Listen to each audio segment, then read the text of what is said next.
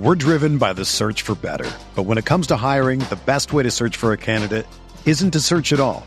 Don't search, match with Indeed.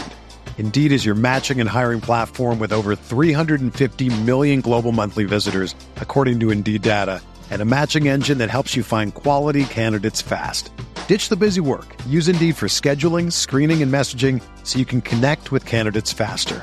Leveraging over 140 million qualifications and preferences every day, Indeed's matching engine is constantly learning from your preferences, so the more you use Indeed, the better it gets. Join more than 3.5 million businesses worldwide that use Indeed to hire great talent fast. And listeners of this show will get a $75 sponsored job credit to get your jobs more visibility at Indeed.com/Blue Wire. Just go to Indeed.com/Blue Wire right now and support our show by saying that you heard about Indeed on this podcast. That's Indeed.com/Blue Wire. Terms and conditions apply. Need to hire? You need Indeed.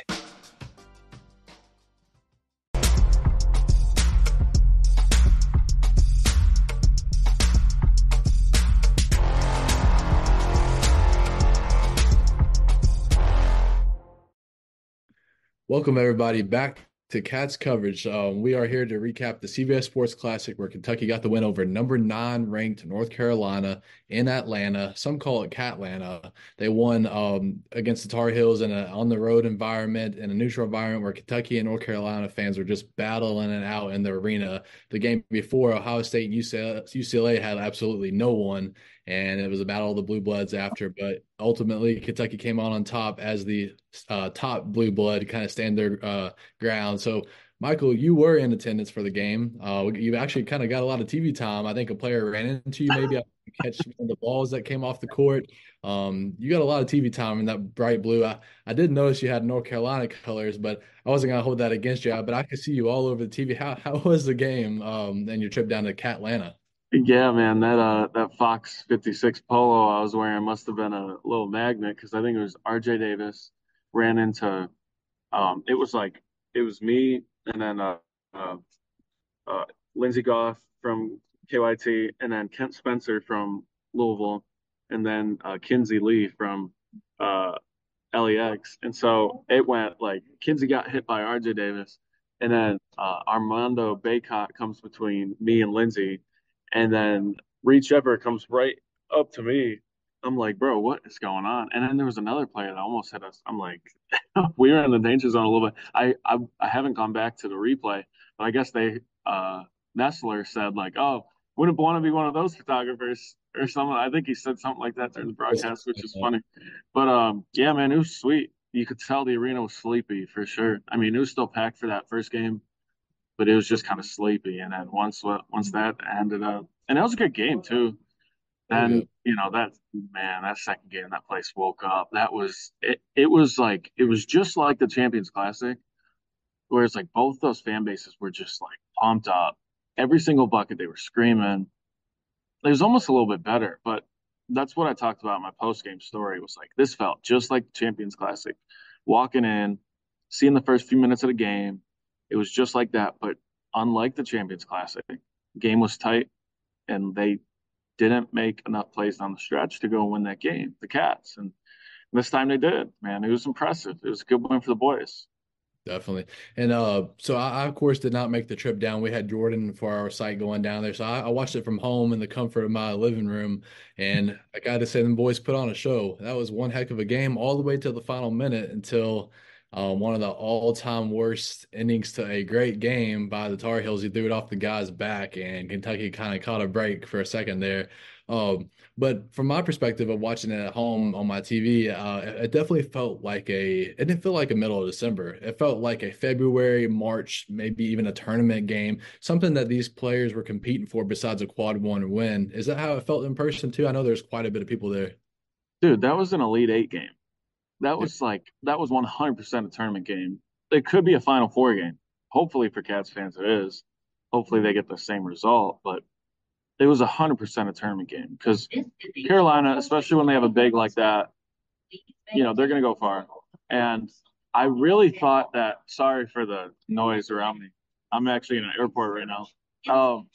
But when you got a big like Baycott, right, and you could tell that second or third possession of the game, they dumped it down the Baycott, and then Baycott had a baseline spin move, and there was no double that came in, and Baycott, that was easy money. I think it was on Trey, and I was like, or it was on Aaron, but either way, it was easy money. I was like, bro, if they don't double this, man, it's over. Baycott's gonna get anything he wants, and that's what we talked about on the pod. Last time they played a big time big, it was Hunter Dickinson who got 27. At least they crashed, in that game. Those guards all crashed the paint whenever Hunter got that ball up in Chicago. And they did a pretty good job of not letting him get into his post moves, but he still just kind of was active on the glass and got a second chance points, got 27 points, especially at the line. He was a good free throw shooter. Really impressed at the adjustment that Cal and coaching staff made in this one. They did not let him cook. They sent a double right away after that first bucket. Every single bucket after that, through the rest of the first half, was immediate double. And I don't remember how many points he had at halftime, but it wasn't much because he also got in foul trouble. He got those 2 fouls, was on the bench. That was a big, plus for the Cats. They needed to do that. But then Baycott kind of got going for a little bit there in the second half. Overall, really impressed by how the Cats defended Baycott and not let him cook. But then RJ Davis cooks, and then what's his face? The white boy, Cormac Ryan, dude. I forgot he was a Notre Dame transfer. He went crazy too. Yeah, he did. Those big 2 fouls in the first half were crucial on Baycott to get him sidelined for a while. But you could tell right from the jump, it was Baycott and Bradshaw going at it. That's what was the point of emphasis from the North Carolina offense. And outside of that first bucket and then those fouls, I'm really impressed with the way that Kentucky handled Baycott. I think they finished with like 9 points, 6 rebounds. I think he had. I'm not sure how many blocks he had, but anyways, you expect him to have a 15 and 11 night. I think they said before the game he was fourth in the nation in rebounds. You expected everything to come down there and for him to kind of maybe have a Hunter Dickinson night, maybe a little bit less than that, but basically be the emphasis of their offense. And Kentucky handled it pretty well. I'm really impressed with Trey Mitchell. Which one's the better in that scenario, but Trey Mitchell held his own. Aaron Bradshaw, his third game back, if I'm not getting all these mixed up, he held his own as well. So I'm really impressed the way they kind of were to somewhat shut him down. I know the fouls definitely helped as well, forcing them to play with their guards. And of course, the R.J. Davis guy went off. But I think a good half of that came in the last probably 15 minutes of the game. And it was steady in the first half of the second game. He just got hot. Ultimately, his hot shooting in the final 5 minutes or so is what kept them in the game. And if it wasn't for Kentucky missing free throws and RJ Davis getting hot, Kentucky might have won by 7 or 8 points or so. But ultimately, like you said, the biggest point off of this is Kentucky down the stretch played the way they wanted to. They controlled the tempo. Hell, they led the game for more than North Carolina had a lead for 16 seconds throughout the entire game. So that was Kentucky's tempo. They controlled it from the jump. It's very impressive against I don't know who agrees or who doesn't, but Cal called his team North Carolina a Final Four team after the game. And, if he believes that, then, if Kentucky just beat a Final Four team in December, that's pretty impressive. It's a lot different when, we were kind of thrown off a little bit when not thrown off, but I don't think many expected them to play Kansas so well to start off the year. We thought we were going to lose by 10, 15 maybe. They showed up twice, and then now you throw into Miami. Miami may not be as good as we thought they were at that time, but that's 3 top 10 opponents where Kentucky almost beat Kansas. They fell down the stretch. They blew out Miami at home, and then on the road took out North Carolina. All of them are pretty comfortable. I wasn't really disappointed in any of that. So I don't know, man. You show up for the challenges and you play against good teams. That kind of shows the DNA that this team could be really good, and it's just not just a opinion anymore. Yeah, for sure. And I think, it's good that they were able to, defend a big really well, because that could have been a problem. If they let Baycott get another 27, it'd be like, uh-oh, then that's a story all year. And I know there aren't a ton of good bigs in the SEC. We've talked about that before. But it was just good to know that they can do it because they probably will in the tournament, even if it's like, seeing Purdue in the Sweet 16 or something, and then you got to go up against Zach Edey. That's a tough matchup no matter what to face a guy that big. So I like how Bradshaw, did his thing. You could tell he was frustrated at times. a couple fouls that he didn't like. He was never really in foul trouble, but he just kind of was working through the game. And then at the end, man, he had some big time free throws and he delivered. Like I was zooming in on my camera, zooming in close to his face, and you could see him like just taking those big deep breaths. And it's like you could tell he's a little nervous. He's a young kid, and that's the biggest game of his life because he didn't play in the Kansas game. So he's like completely in it. And he did miss the one. I think he missed the front end of the 1-on-1, which was bad, but he made the other free throws. So I don't know if he was like 4 for 5 or something, but he's made those big free throws down the stretch. Really impressed with that too. Yeah. I don't know when he was shooting those free throws. I can't. I'm trying to remember which end I saw you on, but was he on your end shooting those free throws in the second half, or was it reversed? Yeah, it was my end. I was on the left, so I was on the left side shooting him. So when he's looking at the hoop, I was on the right. Yeah. Well, I'm glad you said he was nervous because from the TV, he was, I don't know if you went back and watched the replay, he was chewing that gum pretty hard.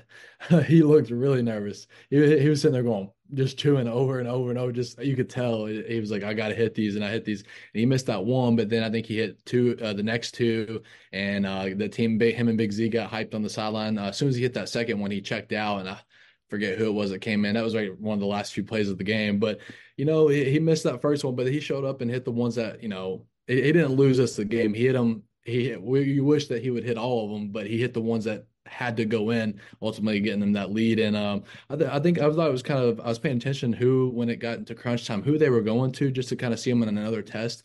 And the things that I noticed is that they were going, let DJ Wagner cook from the top of the paint, let him go get a bucket. He did a couple times, and then Rob Dillingham. And I think if you argue who can probably go get a bucket at will, it's probably those two. Um, you could throw in some other guys, but I noticed that they went to those two guys and then used their big guys just to rebound, and they were the ones that ultimately got fouled. But another great performance against the North Carolina team. One thing I did want to get into is that Rob Dillingham led the team again in scoring. I think he finished with 17, if I'm not mistaken, something like that. If I'm trying to remember, it's been a couple of days now. I think there were 8 different players on this roster that had 7 or more points. I mean, wow. Like, when is that done on a team? You usually have 3, 4, 5 guys have 10, 15, and they're the hot hands. But like, this was as balanced as it could have been. And in my opinion, that's what you want. Everybody doesn't have to be perfect and go off on the night and be Steph Curry or whoever you want to call them. It's everybody just pass it, share the ball. You get 2 points here, 2 points here. And then, if they lock on our best player, whoever you argue that could be, we're not just a one-dimensional team. Where in other years, if Case and Wallace or Reeves weren't cooking, we're done for it. If Oscar wasn't doing his down in the post, we're done for it. Anybody on this team can hurt you against the opponent. And I don't know, man. It's just how do you? It's hard to prep for an offense like that. It's real impressive. So that was kind of one of my main takeaways. Dude, it's impressive. And like, I think Ugana even played pretty well. I mean, he was in the right spots. Like he's not going to score like all year, so nobody should expect that of him. But he came in, he got the big, I think 2 blocks, but he got like a big, like really nice block. And then there was another one where they called him for a foul. I was like, I don't think that was a foul. I didn't see the replay. It didn't look like a foul. It looked like he kind of got all ball. He didn't make a lot of body contact, so he kind of got hoed on that one. But I think I was just impressed that he was able to come in and defend pretty well. And it was like kind of late there in the second half when they UNC like had a little run. Baycott got a dunk, and Bradshaw made a couple like bad plays and a couple fouls. And I was like, dude, they might have to bring in Ugana, like because Ugana like actually like played well and was in the right spots. So I'm impressed with him. And yeah, you're right about that the points thing. I just feel bad for Adu because man, Adu's good. Yeah. Adu can defend and he can still put the biscuit in the basket. I mean, if he had more opportunities, he would be a really good player. 4 blocks for Adu and 3 for Ugana. That's really nice. I mean, I think in 9 minutes too, 9.5, 9:40, he gets 3 blocks. Hugo does. So Yeah. Can I say something on that point, right? You're saying, yeah, like, man, we kind of talked about Adu and Jordan Burks might be the 2 guys that kind of lose the minutes when all these guys are coming back and everybody's kind of finding their groove. But Adu, man, I said something there in the game. I feel pretty confident in this. Adu is if he's the guy that loses minutes on this team, I'm selfishly just going to be a little annoyed with that. I mean, he's not going to be your leading scorer. He's not going to be your leading anything besides maybe blocks and the stuff that doesn't show up on the stat sheet. But like you just said, he came in and had 4 blocks, 4 major blocks. Now he does. You can't compare him against a Baycott or someone like that, but like he's the one on this team that will go in the post and bang with you and take an elbow to the face and still be standing. And that some of that deserves some credit. The effort guy, the energy guy. Again, I'm not going to lead you in any really categories, but he's the guy that's going to come off the bench and immediately make an impact and more of the banging in the post. The hard plays. And I don't know, man. I sure hope. I hope a dude's not the guy that loses out. I think he comes off the bench and he provides great value, even if they're in short spurts. He's a guy that can play multiple positions, and if he is that guy this year, I would push him to go transfer and go get your minutes somewhere else because it sucks that you have such a talented roster that you've got to kind of play behind. It's one of those Kentucky things, but man, I think a dude needs more of a leash, but I hope he finds his way. Yeah, I mean, I think Adu would definitely get more opportunities next year. I like the recruiting class coming in, but it seems like there is a big role for Adu if he comes back. And that'll be an interesting decision for him because he could get a bigger role elsewhere. But if he wants to stay here, play at Kentucky. We're driven by the search for better. But when it comes to hiring, the best way to search for a candidate isn't to search at all. Don't search, match with Indeed. Indeed is your matching and hiring platform with over 350 million global monthly visitors, according to Indeed data, and a matching engine that helps you find quality candidates fast. Ditch the busy work. Use Indeed for scheduling, screening, and messaging so you can connect with candidates faster. Leveraging over 140 million qualifications and preferences every day, Indeed's matching engine is constantly learning from your preferences, so the more you use Indeed, the better it gets. Join more than 3.5 million businesses worldwide that use Indeed to hire great talent fast. And listeners of this show will get a $75 sponsored job credit to get your jobs more visibility at Indeed.com/Blue Wire. Just go to Indeed.com/Blue Wire right now and support our show by saying that you heard about Indeed on this podcast. That's Indeed.com/Blue Wire. Terms and conditions apply. Need to hire? You need Indeed. Whether you're a world-class athlete or a podcaster like me, we all understand the importance of mental and physical well-being and proper recovery for top-notch performance. That's why I'm excited that Unified Healing is sponsoring this podcast. Unified Healing is a new and super innovative global network of wellness centers powered by Energy Enhancement System, or EE System. If you haven't heard of the EE System, you'll want to listen up. This technology promotes wellness, deep relaxation, purification, and rejuvenation. At hundreds of locations across the globe, access to a center is easy and affordable. Interested in experiencing the EE System technology for yourself? Go to unifiedhealing.com/Blue Wire to learn more and find a center near you. That's UNIFYDhealing.com/Blue Wire. No material or testimonials on the Unified Healing website are intended to be viewed as medical advice or a substitute for professional medical advice, diagnosis, or treatment. Always seek the advice of your physician or other qualified healthcare provider with any questions you may have regarding a medical condition or treatment and before undertaking a new healthcare regimen, including EE System. Play under Cal. I think Cal would give him the opportunities next year, with, I guess Quaintance, and then maybe Hugo starts next year, maybe. I mean, but Adu would definitely get minutes there, and then you got Boogie and, the other kid, the other good freshman coming in that other guard spot. But yeah, man, I just think he played better than Justin Edwards did. I mean, I don't love what I'm seeing from Edwards. I like him. I love his body.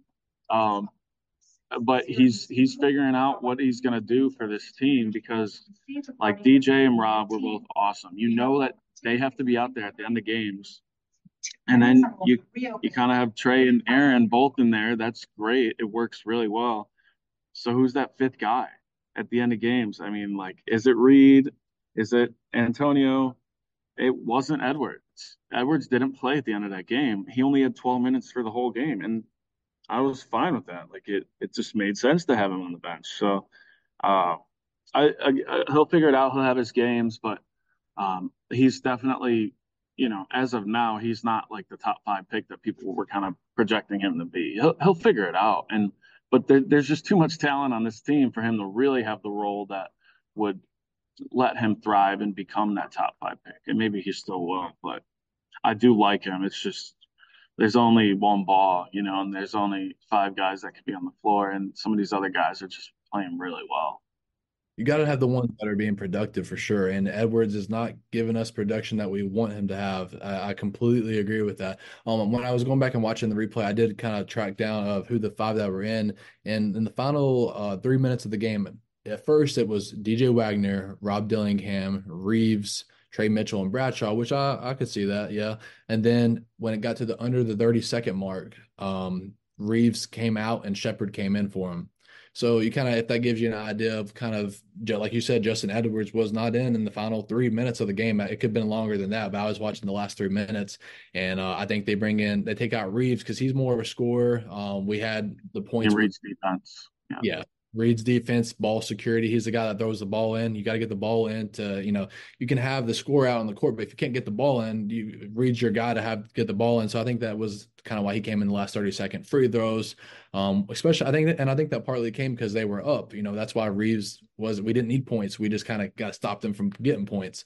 But yeah, man, Edwards, he's not been awful. He's just not been the top 5 pick, like you had just said. He's not been the starter worthy to me. I don't know. That's a whole nother thing I could get into, but I hope that Justin Edwards gets things going at some point, man. Yeah. I don't think it's worth it getting into it because he'll figure it out. He's going to have his games. I mean, he even maybe out Louisville, he's going to drop 20, or something. He'll have a game, Illinois State, he'll drop 20. Tone's about to go. He's got to get like 40 in that game. I mean, come on. He's got to go crazy against them. We'll see. That'll be a fun one to be at. But they're all going to rotate, right? They're all going to have their big games. Cal said after the game that he liked how Edwards played, and I was like, I mean, like Edwards also defensively, he was on Ryan Cormac Ryan, and there were multiple times, man, where he was like sagging off. It's like, dude, this white boy can shoot, like get up in his grill. He had 4 threes, and like it felt like all 4 of them were on Edwards' head. I mean, Edwards was sleeping. He was playing too far back, and you just can't. You got to know your assignment at that point. So, and I saw a couple times after one of them, Cal pulled him, and Cal yelled at him on the bench. I was like, yeah, you should like get up on your man. So that's another point for Edwards that he'll figure out. But I really like DJ, man. DJ facilitated. How many assists he had? 5, 14 and 5. Man, he had that nice and one late in the second half. I really like Wagner, man. I think, we were a little nervous at first, and then he gets the injury. He's coming into his own, and if him and Rob keep playing like this, I mean, that's like we talked about that backcourt. Like that's that's got to be the best backcourt in the country if they play like that. Oh yeah, yeah. And DJ over the last 7 games or so, handful of games, he's getting to what we thought he would be. He had that slow start to the beginning of the year. That's a lot of freshmen. He is who he's going to be. If anything, he's going to get better and better. I'm fully confident in him now. And the funny thing to think about, I just thought of, he's only like 3 games off an ankle injury. So that's kind of cool to see. He's back. He just won SEC Freshman of the Week, kind of against North Carolina. But I don't know, DJ Wagner, the part you just said about Dillingham, but one thing I've been thinking about as well is for most of the time that Dillingham has been here is, I don't know, a lot of people have said that he's going to be like, let's see how he goes, and he's going to be a really good and really bad. And I'm getting to the point where I don't believe that anymore. When I didn't know really a whole lot about him when he first got here, okay, I mean, I just kind of went off what people were saying. I've seen some highlight tapes of him doing me ball, but man, I think that Dillingham has been great here. He is. People worried about him, how he'd fit in with a sharing the ball system that Cal has where everybody eats. He's been phenomenal. There's been plenty of times where he says, Cal said he subbed himself out in games. He has, as far as I've heard, he's not asked for anything about starting. He's fine coming off the bench, and he plays a lot of minutes. He leads. I put out another stat. He has the second most points on this entire team. Out of all the 10 games that they've played, he has the second most, right behind, I think it's Reeves. I'm going off of memory. But Dillingham, he I'm beyond impressed of what he's done here. Just in terms of he buys in, he now you have a couple of shots here and there, but like that's in my opinion, that's being picky. He does a lot more good than bad. And I don't know. The Dillingham show has been fun. It's been exciting. I've been not very picky from I don't know. What I'm trying to say is I enjoy it, and I think he's great with this team, man. Dude, I love him. And like, I'd say this every week. I'm not a Cats fan. Like, I'm not a Kentucky fan. But what I do really enjoy is like his thing with John Wall. It's awesome. Like he like high fives them. They're talking during the game. I was getting an ISO of John, and then like Dilly runs by, and then John's like, "Hey, check out his kicks. Check out his shoes." He like points at him, and I thought that was cool. They're laughing together. That's really cool. It's cool that John's around. I don't know if I don't know if Cal brings him into the locker room to talk to the guys. Hope that'd be cool if he did. Yeah. But either way, like that's cool, and I like Dillingham a lot. What I did want to ask you is, I saw a tweet. It might have been it might have been your boy Jeff Goodman, or it was Rothstein that said like Bradshaw's this team's like best long term prospect. Now that we're seeing how he plays, like the dude's for real. He's got to be a lottery pick. Dillingham's also a lottery pick. Like if you're an NBA team, and it just depends on team fit or whatever. But which one gets drafted first? Like which Kentucky guy gets drafted first is kind of like the interesting question. And obviously we don't want to think about that now. Obviously we want to focus on the season. But it's kind of a funny thought because Bradshaw's for real, man. He's good, but Dillingham's also for real. And this buzz about Reed getting picked like top 10, I'd like, come on, chill. Like, let's. It's already starting to drop now. He's in the 15 range. It's kind of dropping off a little bit because his reduction's going down. I see DJ being a first round pick. And then Edwards, who knows? NBA team will just take a chance on him. Or maybe he comes back to school if he keeps playing like this. Who knows? But I would say, I mean, I'd probably still go Rob because, that Kentucky guard pedigree is just a real thing. Rob can go in and be an all-star in the NBA, but I like Bradshaw a lot too. Who would you pick first? Off this team, that's a good question. Today, I'm probably going with Bradshaw. Mm. I think I'm going with Bradshaw. I know it's very limited production or sample size, but it's been great in the time that we've seen it. I would like him to bulk up a little bit more, but he seemed to be just fine against Baycott, who's a lot bigger than him. Yeah, I think that's who I'm going off of. All right, as of December, whatever date is, it's about Christmas, December 19th, I'm going Bradshaw. But what you had just said, you said, I thought it was really interesting. You said Dillingham, it might be a lottery pick, or it could be a lottery pick. He's coming off the bench. That's crazy. Imagine, like I'm not saying I agree with you. I like that opinion, but like, has there ever been someone been a lottery pick off the bench? Like that's mind blowing to me. I just thought that was a good little nugget there. That's like, wow, is that gonna happen? Like that's kind of cool. Yeah, I mean Booker and Shea, which is what. So if your question is any other school, no. Like we've talked about this Yeah. before. Coming off the bench at Kentucky is not a bad thing. Yeah. And you still get an NBA. So I think Dillingham knows that. He's embraced it, right? He knows, and that's probably the biggest thing Cal pitched him on. It's like, look at D Book, look at Shea, look at Tyler Hero. Like this works. Don't Oh, think it's a bad thing. It's a good thing. He's the first one off the bench. He only played 24 minutes. Rob did. I figured he might have played more, but and led the DJ team. played DJ played 34, man. Yeah, that's awesome. And it's nice that Trey's minutes are going down too. Give him a little time to sit on the bench. Aaron played 20, so only 32 for Trey is good. You don't want to overwork him, keep him fresh. So that's all good too. Yeah, and like you just said, and now with Ugo back, I mean, he's the last guy on the totem pole of those big men, in my opinion. But like, that's another guy to go give them guys a break, give them a breather. And man, it wasn't amazing, but like in his 10 minutes that he came in, he had 3 blocks. I think you said, like, what's that? That's right off the bench, a little 10-minute break for our other guys, get you roughly 2 or 3 blocks, couple boards. Like, that's a good guy to have off the bench. I'm glad we got another piece back just to build this team up. But yeah, man, I was really, really impressed. And yeah, to see John Wall there, I've noticed he's came back a lot more this year. Normally we see him in that Champions Classic. He's a couple home games, but like I don't know if it's just Kentucky's fun again. We got a good team now. It's not miserable like it was, but Well, like it's just because he's not playing now. So, yeah. Yeah. Is he on any roster at all right now? Yeah. He wouldn't be coming around this much if he was. Yeah. But he's seen a fun team, so that's for sure. And I love it, man. I love it that he's back. yeah, I think it's cool. And um, I was about to say something.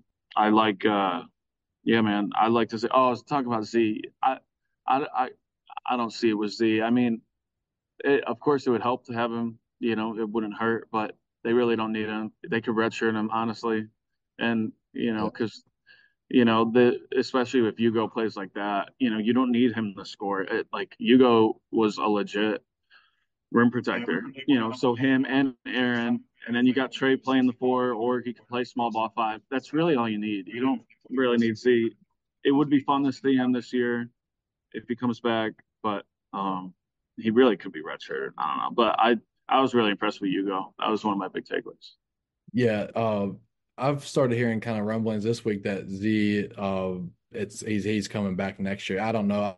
That's not reporting anything, but like just like you don't need him on this team. I mean, really, you don't. We've got more than enough. Gratefully, we've got more than enough. This team's a top 10 team right now with Z not even touching the floor. I don't think he would mess anything up if he came in, but things will change a little bit. And my take is you don't need him. So like if he was to come back, okay, that's plus whatever it is. But people are starting to say now that he's going to be back for another year. And as time goes on and he doesn't play more and more, I think that's more of a reality. I don't see it as for sure. Don't see it as someone that just goes off to the league and whatever pro route after this season. But yeah, I'm confident in banking a second year from Z and basing him being here next year for sure. That's what people are saying right now. Yeah, because like you could just redshirt him or not. It doesn't matter for the redshirt, but there's no real role for him. Like Bradshaw is going to get all those 5 minutes, and then you bring in Hugo for the defense if Bradshaw gets foul trouble. Like I, I mean, you'd rather have Hugo's rim protection in there, like than Z if he can hit threes. They're saying he can hit threes. It's like, well, you don't need him to score. You don't need your center to score at all. Bradshaw's going to get his points, and that's it. So I would, and like Z's not. Why would Z leave? I mean, he could transfer, go to a different school to get more opportunities, but if you just kind of give him a role next year, he'll come back. There's no way he has a pro future coming in here and just even if he does come back, he's not playing more than 10 minutes a game. He's going to get like 7. He's just going to be like Lance Ware, maybe if not less. So and that's not, any knock on him. I'm sure he's a great player and it'll be fun to watch him play. But I mean, I don't see it. I know people were really excited to see him, but you should be excited for these 9 guys. I mean, these dudes like went out there and hooped and beat a really good North Carolina team. Cal said it. RJ Davis, one of the best players in the country. That dude's a bucket. This UNC team's really good, so they have a shot to go out there and win the ACC. It's a good win for the Cats, man. The little resume, try to get a 1 seed. I know it doesn't matter a lot, but good quad 1 win, like you said. Yeah, it'll matter down in a couple months from now for sure. We'll be looking back on these back. I'm glad that happened. We didn't lose another close game like with Kansas. But yeah, that's pretty much all North Carolina game that I've got to talk about. But to kind of transition into the next game at Louisville. Another day is here, and you're ready for it. What to wear? Check. Breakfast, lunch, and dinner? Check. Planning for what's next and how to save for it? That's where Bank of America can help. For your financial to-dos, Bank of America has experts ready to help get you closer to your goals. Get started at one of our local financial centers or 24/7 in our mobile banking app. Find a location near you at bankofamerica.com/talktous. What would you like the power to do? Mobile banking requires downloading the app and is only available for select devices. Message and data rates may apply. Bank of America NA, member FDIC. When you need mealtime inspiration, it's worth shopping Kroger, where you'll find over 30,000 mouth-watering choices that excite your inner foodie. And no matter what tasty choice you make, you'll enjoy our everyday low prices, plus extra ways to save, like digital coupons worth over $600 each week. You can also save up to $1 off per gallon at the pump with fuel points. More savings and more inspiring flavors make shopping Kroger worth it every time. Kroger, fresh for everyone. Fuel restrictions apply. To go see the Kenny Payne saga of what's going on down the road in Louisville, the whole shit show that's going on. I'm excited, man. There's nothing, in my opinion, there's nothing about this game to get excited for besides the off court, the off the court stuff to see what's going on, see if Kenny Payne lasts. I mean, fully expect Kentucky going in there and getting the dub. Not a doubt in my mind, probably pretty comfortably. I know it's going to be a more rowdy fan. I think Louisville fans will still show up in a small amount, but I still think Kentucky's going to dominate them in that. But I don't expect it to be like it's been this year for Louisville. I expect it to be Louisville's best turnout, but still Kentucky kind of take over the Yum Center for sure. Dude, that place is gonna be all blue. That entire place is gonna be What would blue. you give a percentage if you had to guess like right now? At least 75, 25. At least three quarters. At least. I mean, that place is gonna be all blue. Yeah, you'll get your diehard fans that want to come out, but that whole city is gonna be blue. It's gonna Yeah. be blue. And yeah, they are hurting. They're sad. I mean, I saw someone say get Bill Cronin in there. UCLA's coach, bring him back in. He spent time here. He's got connections here.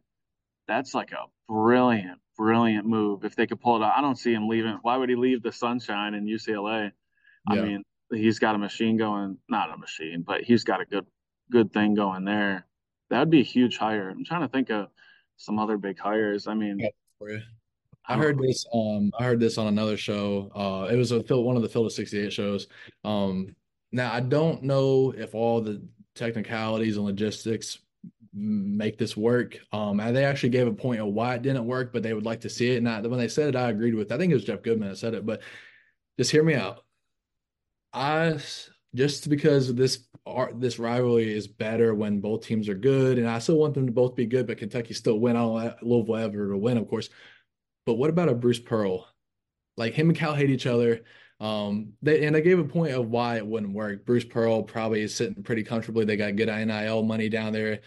It's Auburn, you're a football school, kind of that thing. But man, I truly think Louisville would get around it behind a Bruce Pearl. I think he's that big of a name where he could bring people here. He could get the NIL going. And him and Cal have had beef over the years. And I think in a perfect world, now you got to work out a couple of things, but they could get Bruce Pearl here. I don't know what that contract looks like, but like he gets a good recruiting class, pretty decent. I mean, he's doing it at Auburn right now, and he gets them up and going.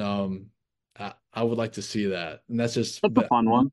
I like that one. I mean, but the football school, basketball school thing, I don't think it means a ton because, I mean, I know we got to do our ad, we got to take a break, but like Louisville's about to be a football school. I mean, yeah. I know they lost the Governor's Cup, but top 10 team. If they keep doing it, if Brom keeps doing his thing, like that's a football school. I mean, I know it's naturally a basketball school, but that football will always be king, man. If Stoops went out there and won the SEC, Kentucky would be a football school, man. It would, football always would be king. So, but I like that one. I don't know. I think Cronin will be good. I mean, I'm trying to think. I want to think of some more names. Give me a second thing. Yeah. Man, I think Louisville, they are a football school right now for sure. The last few years, but I think they are a school that can be both. And now historically, Kentucky is basketball, but like in recent years, they can. I actually know it's been 1-1, but I think Kentucky and basketball and football can be a both school if you don't count the last 75 years of basketball. I think Louisville, down at Auburn, you're going to get shadowed by the football team, no matter really how good you are, unless you hit Final Four or above. And I don't think it's going to change a whole lot, even though Auburn's been down in football. But I really do think that if Bruce Pearl came or whoever and got Louisville going behind an exciting coach, it could be a both school. And I think Brom's going to be there for a couple of years. It's his hometown, his homecoming. He did great this year. I think he's going to be there. You could probably lock in at least 2 or 3 more years minimum. I don't know whatever comes from that, but I think Brom's going to be there for a couple of years and keep them boys going. But like, if you can get the security announcement. I think a Bruce Pearl or some big personality could get that thing going again. I really do, and I think they could both be competing. Did you have any other coaches in mind that you thought of there? They keep saying Baylor Scott Drew. Is that his name? Scott Drew? Yeah, he's not leaving though. I would doubt he would leave. Get Boeheim out of retirement. Yeah. Oh, speaking of leaving, we've got to leave for just a quick second for our ad break, but then Michael, I'll catch you on the other side of this break. As you guys know by now, we've partnered with BetMGM Sportsbook for this college basketball season. We're going to be using BetMGM lines to make all of our picks and predictions throughout the college basketball season. And we are going to have special offers for you, the listeners, and the viewers on the Field of 68 each and every week during the season. If you haven't signed up with BetMGM yet, use the bonus code FIELD1500 and you will get up to a $1,500 first bet offer on your first wager on BetMGM Sportsbook. Here's what you got to do. Download the BetMGM app. Sign up using the bonus code FIELD1500. Deposit at least $10 and place your first wager on any game. You will receive up to $1,500 in bonus bets if that bet loses. Just make sure you use the bonus code FIELD1500 when you sign up. And remember, BetMGM is now available under one wallet in select states. As a New Jersey resident, this is super convenient for me when I have to go cover games in New York or Philly. When crossing state borders, just log into your existing account instead of having to create new accounts in each state that you go to. And most importantly, I got to let you know, we do have some fun stuff coming up for this college basketball season. Bet insurance tokens, college hoops odds boosts, my personal favorite, parlay odds boosts. So download the BetMGM app today. Welcome back. Thank you for everyone who stayed on the other side of that ad break. Michael, we've got you in an airport, I think. We've got Tim running the show behind the scenes. I'm in my home. I'm not at Cats Coverage headquarters. Mr. Tim, what up? Yeah. Tim, you there? Yes, sir. He's probably muted running the show. But yeah, Michael, I can definitely, you've always had the cool backgrounds this year. You're either at a TV studio, you're at a game, bouncing from games, airport. I'm either at my room. I don't have the cool setup like you do, it seems. But yeah, I love the effort. I love that you're committed. I think people should recognize that you're in the airport right now and you're still made time. You're about to get on a flight to go. Where'd you say?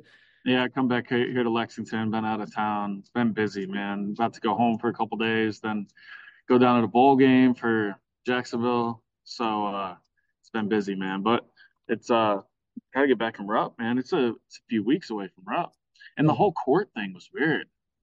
Like They what's took going on?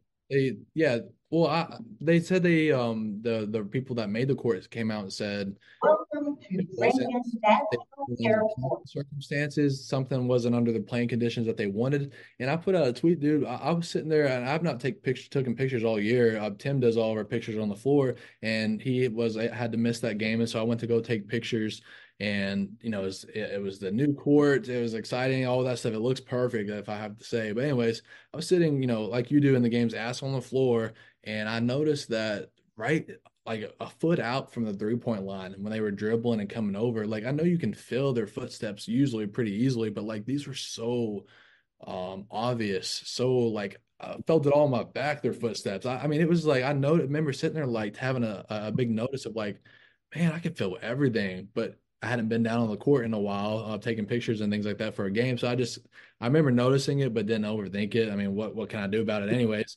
Then they came out and said there's some dead spots. It's not under the playing conditions that they want. And I was like, okay, maybe there was something there. But yeah, I think, when they first announced it after one game, the two takeaways were what? Kentucky's 0-1 on this. They lost so bad they got to get rid of the court. But the other one, I think people were like, oh, we're going back for a long period of time to the central bank stickers and the ugly court.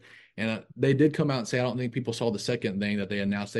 They're trying to get either the court situated or a new court. It's going to still be the same layout and all that, just more, I guess, intact. And now I don't know what I'm talking about when it comes to how a court's built, but we temporarily have the old ugly court. We're not going back here for a couple of years and figuring it out, just so fans know we're going back to the court we just had, but it's going to be a more secure and whatever else that goes into that world.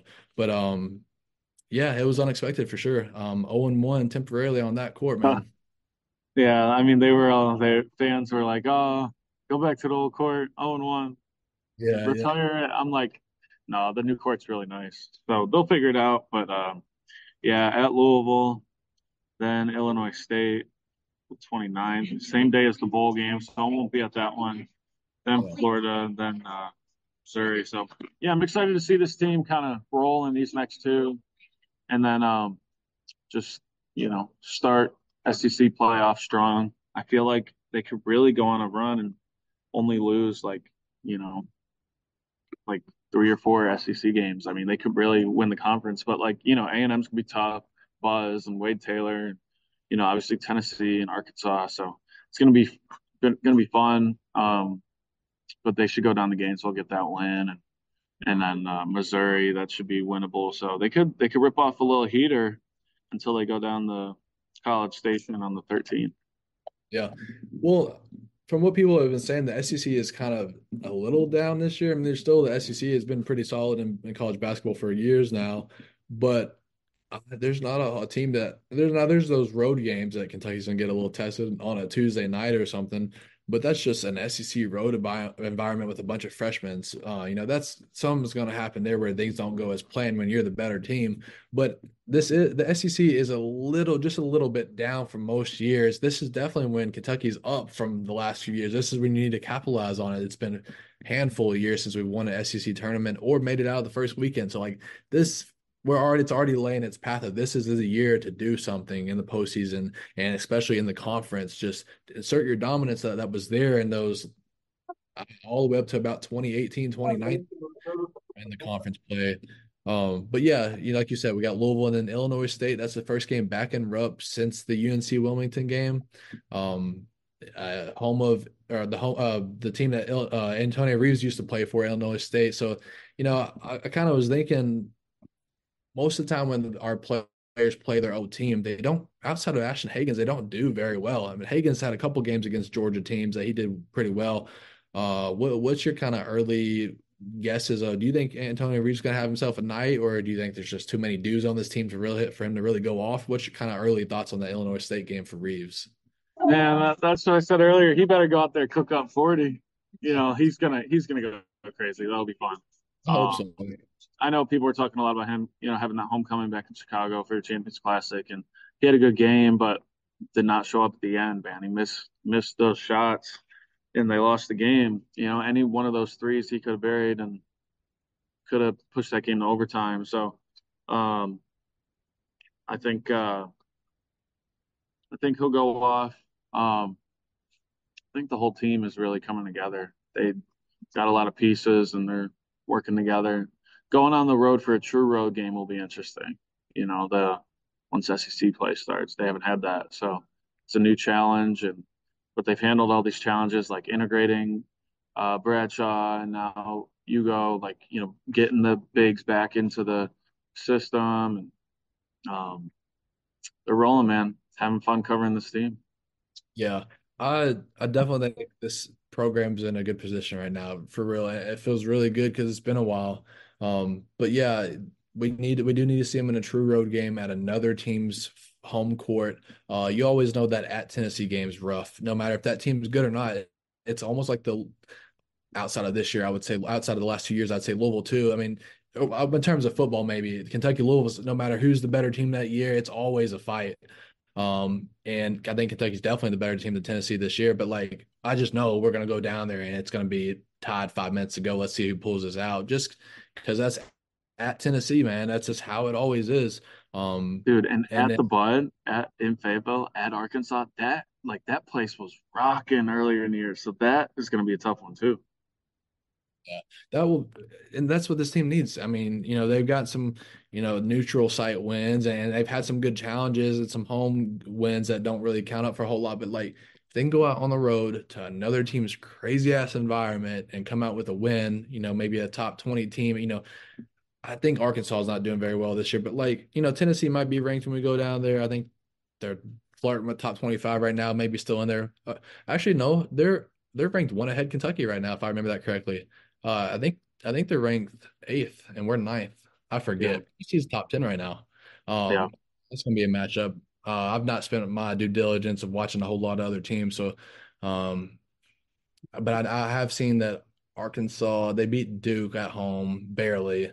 But I don't think they're ranked. I think Alabama's had a couple bad losses, but long story short, this is the year to kind of show Kentucky how Kentucky's always been in the SEC in terms of basketball. And to make some noise and then lead into the postseason, because you got to do it this year. But Anyways, like you said, after the bowl game, December 29th, bowl games at noon. Illinois State's at like 6 or 7 that night in Rupp. First time back in Rupp in a month, pretty much. Then you have New Year's. Then you have started off SEC conference at Florida. So it's gonna be exciting. Got a couple of games coming up that get to see what this team's made of. Get more Bradshaw working himself in. See if Ugo gets a few more minutes. Who knows? And just kind of further mold this team and start building new conference play and start racking up those wins. But again, exciting, man, exciting. Any last words from you before we get out here tonight? You hit that flight back to Lex Vegas. That's it, man. I gotta go, gotta roll. But good stuff, man. Good pod. There, go get on the plane, man. Don't miss it.